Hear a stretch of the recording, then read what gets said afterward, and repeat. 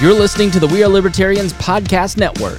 Find all of our shows at wearelibertarians.com.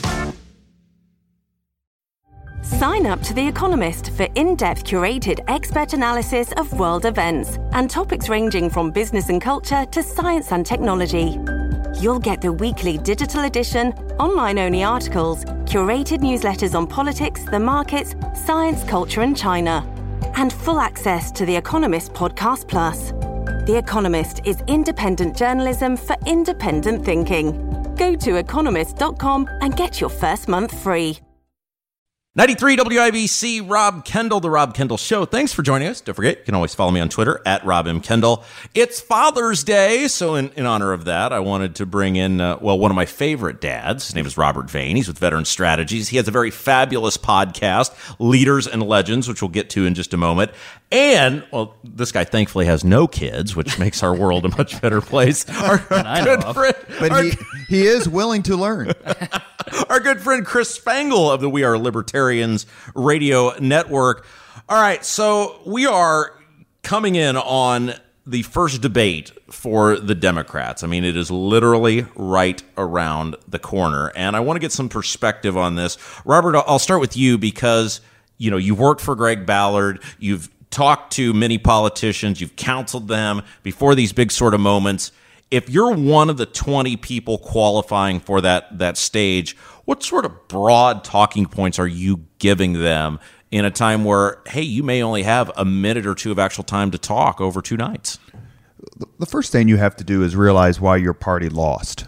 I'm currently reading a book on the 1984 presidential elections. Fascinating. Nerd. Fascinating book. Yeah, Spangle's got a girlfriend and I don't. And I don't read, though. Worlds are colliding. And one of the things that Mondale could never... Now, look, it was going to be a bad year for him regardless, but there's a qualitative difference between being competitive and getting 100 and 125 electoral votes in a bad year and losing 49 states and getting 15 electoral votes. And in this book, you really can't... You don't get the sense that Mondale ever figured out why they lost in 80, he and President Carter, and attacked those issues. They didn't vote for us then. What will make them vote for us now? So if I was doing that, I would say, why did Donald Trump win in 2016? So how can we win in 20? How can we reverse that? And the ability to do that, even though he's starting to sell his soul, is what makes Joe Biden most people's choice to beat Donald Trump. If you could talk to Biden and coach him, is he making an egregious mistake by pandering to the left now, and will that hurt him in a general election? Yes. Would you tell him to stop? Yes. But how does he get out of this Democrat primary? Now I know he can't unless he panders. So it's a double-edged sword. Well, that's exactly right. I mean, one of the things, if you read about the 1980 election, is that Reagan broke the New Deal coalition. And he won 489 electoral votes. Now, that's in a bad economic situation, the hostages. I mean, the election actually happened on the 1-year anniversary of the takeover of the embassy in Tehran. So maybe there's nothing that could have been done. But Hillary Clinton in 2016 was the single worst political presidential candidate in American history. She fumbled away an election that she should have won handily. It's a bigger jack than what Gore did in 2000, and he should have won easily. What you need to do is figure out how much value is there in standing up to the elements of your party that are viewed with either suspicion or disdain or angst by the general voting population. It became a metaphor in 1992 when Bill Clinton lectured a group of African-American leaders by invoking Sister Souljah, who none of us have heard of anything of for 20-some, 30 years, but she was big then. He chose that audience to deliver that message. At what point is Joe Biden going to choose a leftist audience to preach a centrist message? And when he does that, I would, if I was advising him, choose a way to do that and garner pretty strong media, because the media wants Trump beaten. There's no doubt about it. When I'm going to argue, that's the sun setting in the west, right? We're not going to argue that. And that's what I would do. I would choose an audience that's going to be not necessarily receptive to the message, but your audience for the message isn't sitting there. They're sitting in their homes. Robert Vane, Veteran Strategies. Chris Spangle, We Are Libertarians, our guest, 93 WIBC, The Rob Kendall Show. Spangle, I know you hate Trump, but... He's the worst. You do. I mean, you despise him. You think what are all the things you say about him? He's morally bankrupt. You're going to argue that he's not morally bankrupt? Hey, look, you know what the Bible says. Don't judge lest ye be judged. Is that in Corinthians 2, his favorite book of the Bible? I would think, I mean, he's the tax cuts he held up. He's done the regulatory reforms. What is it about him that you and libertarians as a whole despise so much? Because he's like every other Republican that has ever run. He promised a lot of good things that libertarians like, and then he didn't deliver on it. He's tried, right? I mean, he tried to reform Obamacare. He's tried to secure the border. He didn't try very hard. He can't make John McCain not give a thumbs down, right? Well, he can't. He doesn't have that power. So he was captured by John McCain. I thought he didn't like people that were captured.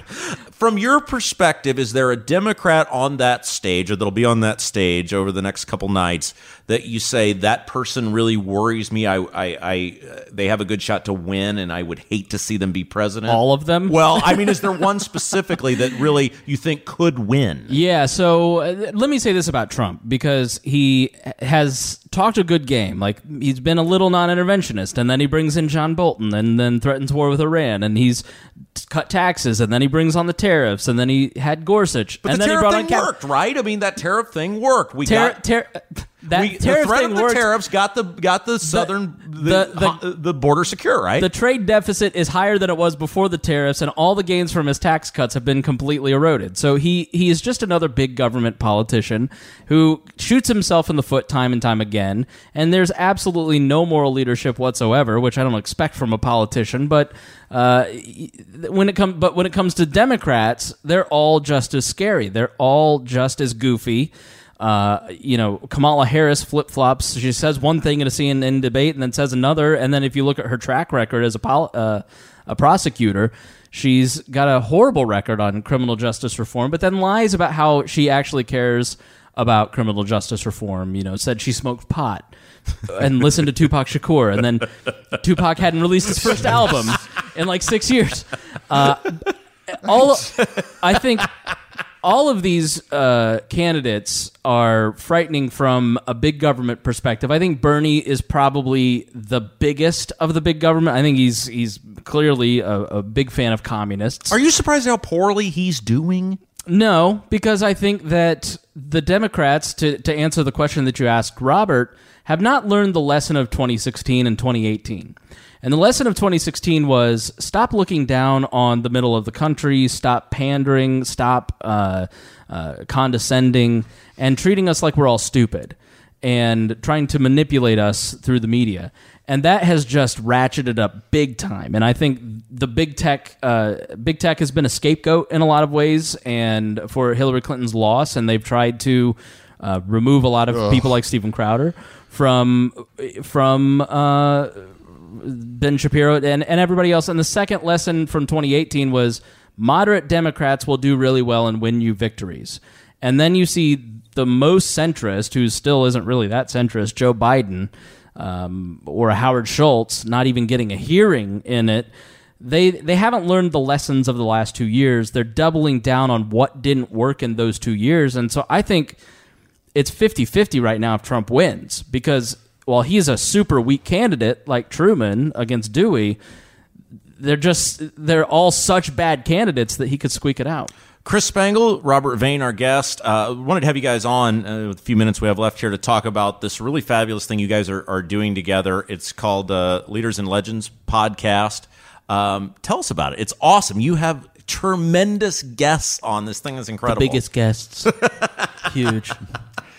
Well, a lot of the credit, quite frankly, belongs to my friend Rachel Coverdale, who's a PR pro, whose husband, Tom Coverdale, former IU point guard, came on the podcast. It was her idea to do a podcast as a way of promoting my veteran business and public relations company, Veteran Strategies, if I may be shameless. No, go for it. And no one is more shameless than Rob. If he has a problem with your shamelessness, my God. Well, my shamelessness usually doesn't include money. So she wanted me to do a podcast as a way of promoting my business. I resisted the idea, quite frankly, because I didn't think I had anything to say in the PR world. That's not where I'm trained. as I jokingly say, I've got my PR training in the 14th century because my graduate degree is in medieval English history. And so, but when I said if I ever did a podcast, what I'd want to do is interview people who've been involved and are involved in the transformation and promotion of Indianapolis. Indianapolis's fate was not sealed. It was not preordained. It's been the remarkable success of this city has been the collaborative effort of Republicans, Democrats, private sector, public sector, philanthropists, the list goes on and on. And we've had a lot of those people on Leaders and Legends. And quite frankly, we wouldn't have Leaders and Legends if it wasn't for Chris Spangle, who's been a terrific friend in all this. And I know your political mentor, Rob. Oh, yes. Yes. And we are having a blast, and we love the response that we've gotten. We did a remembrance show about Richard Lugar, followed it up with a remembrance show about Birch Bayh. I'd love to do one about Andy Jacobs. We've had Republicans on, Democrats. We had Shelley Fitzgerald on from Roncalli. The list. We want to talk to people and have fun conversation, and hopefully it evokes some memories and like, oh yeah, I forgot about that. What we don't want is a bunch of yelling and screaming and basically become the Chuck E. Cheese of podcasts here in Indianapolis. I feel attacked. Well, I mean, look, I mentioned this because for some unknown reason, we just recorded one that I'm going to be on. We don't know exactly when it's going to be posted yet, but where can people find the Leaders and Legends podcast? Yes, go to leadersandlegends.fireside.fm or veteranstrategies.com. You can find a link there. Or friend me on Facebook. Or like my company page, Veteran Strategies. My name's Robert Vane. Look me up on Facebook and send me a request. They're posted every Monday.